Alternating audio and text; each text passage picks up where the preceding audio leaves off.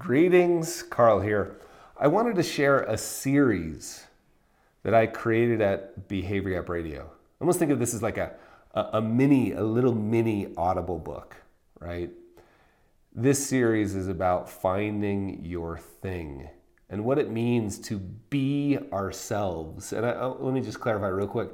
Finding your thing, and thing is in all caps. I happen to believe that we all have a thing and that it's deeply personal to us. And that part of the process of rediscovering or uncovering our thing is about learning to be ourselves. And it turns out that's really challenging. So that's why I talked about it in this series on Behavior Gap Radio. I hope you enjoy this episode.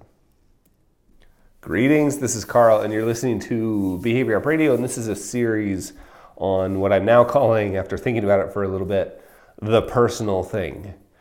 The personal thing. So again, the thesis is that everybody has a thing. You're uniquely put on this earth to do, and that when you find it, it's not easy. It doesn't have to be. It's not easy, but there's a sense of energy, tailwind, enjoyment, passion with it. And when I've found my thing, and mine it changes over time. That's the other thing that's interesting, right? When I found my thing, it hasn't been easy. Like, finding your thing is not easy. I think sometimes when we hear people say, find your passion, wait for inspiration, we think, oh, it will be easy. That's not true. In my experience, that has not been true. So let's start with a little quote, and this is Oscar Wilde. It feels like this is kind of a classic Oscar Wilde quote. Be yourself. Everyone else is already taken. So, be yourself. Everyone else is already taken. There's a theme on these quotes that I want to share in this series that, and it can, to me, it feels a little frustrating. Like, what does that mean to be yourself? Isn't that fascinating that that's frustrating to me? Like, it feels a little bit like it's not so much discovering as it is uncovering. It's always I've myself, whatever that means, has always been there. It's just that there's a layer of dust on top of it. And that layer of dust is all the experiences I've had where I've been told, sometimes actually told, but mostly just told through the actions of others and the society we live in, that being myself was not okay. I remember that I do remember the experience of showing up in places, and it still happens to me, but I definitely remember it younger, like showing up in places with a lot of energy and enthusiasm, wanting to do something, and from the looks on the adult faces around the room, quickly realizing that was not allowed here.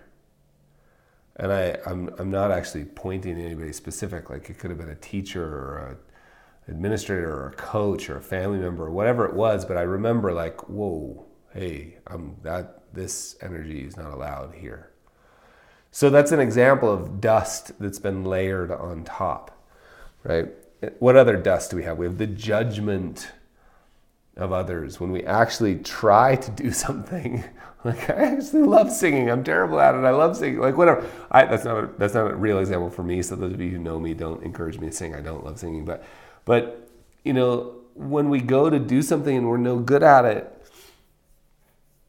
people judge it. We may even have people who tell us, and I've watched other people experience this, that like, you will never amount to anything as a insert blank. Like the first word I wanted to use was artist.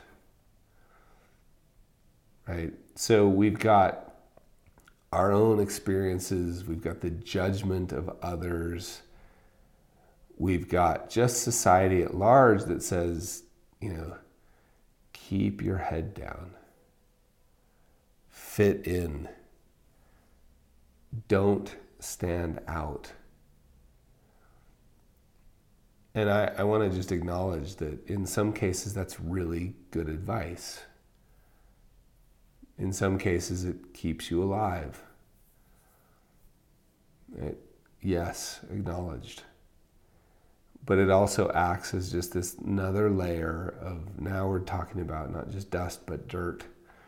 And suddenly the thing is buried. Right? This thing we're now referring to as you.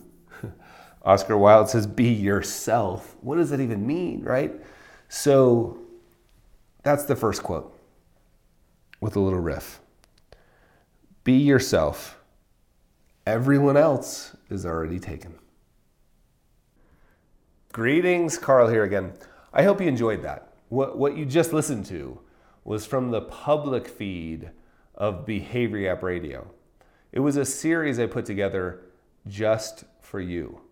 Now, normally, Behavior Gap Radio is a subscribers-only podcast, but I feel so strongly about this concept that I've unlocked this series so that you can hear the entire thing. Just head to behaviorgap.com/podcast to get free access to the rest of the series.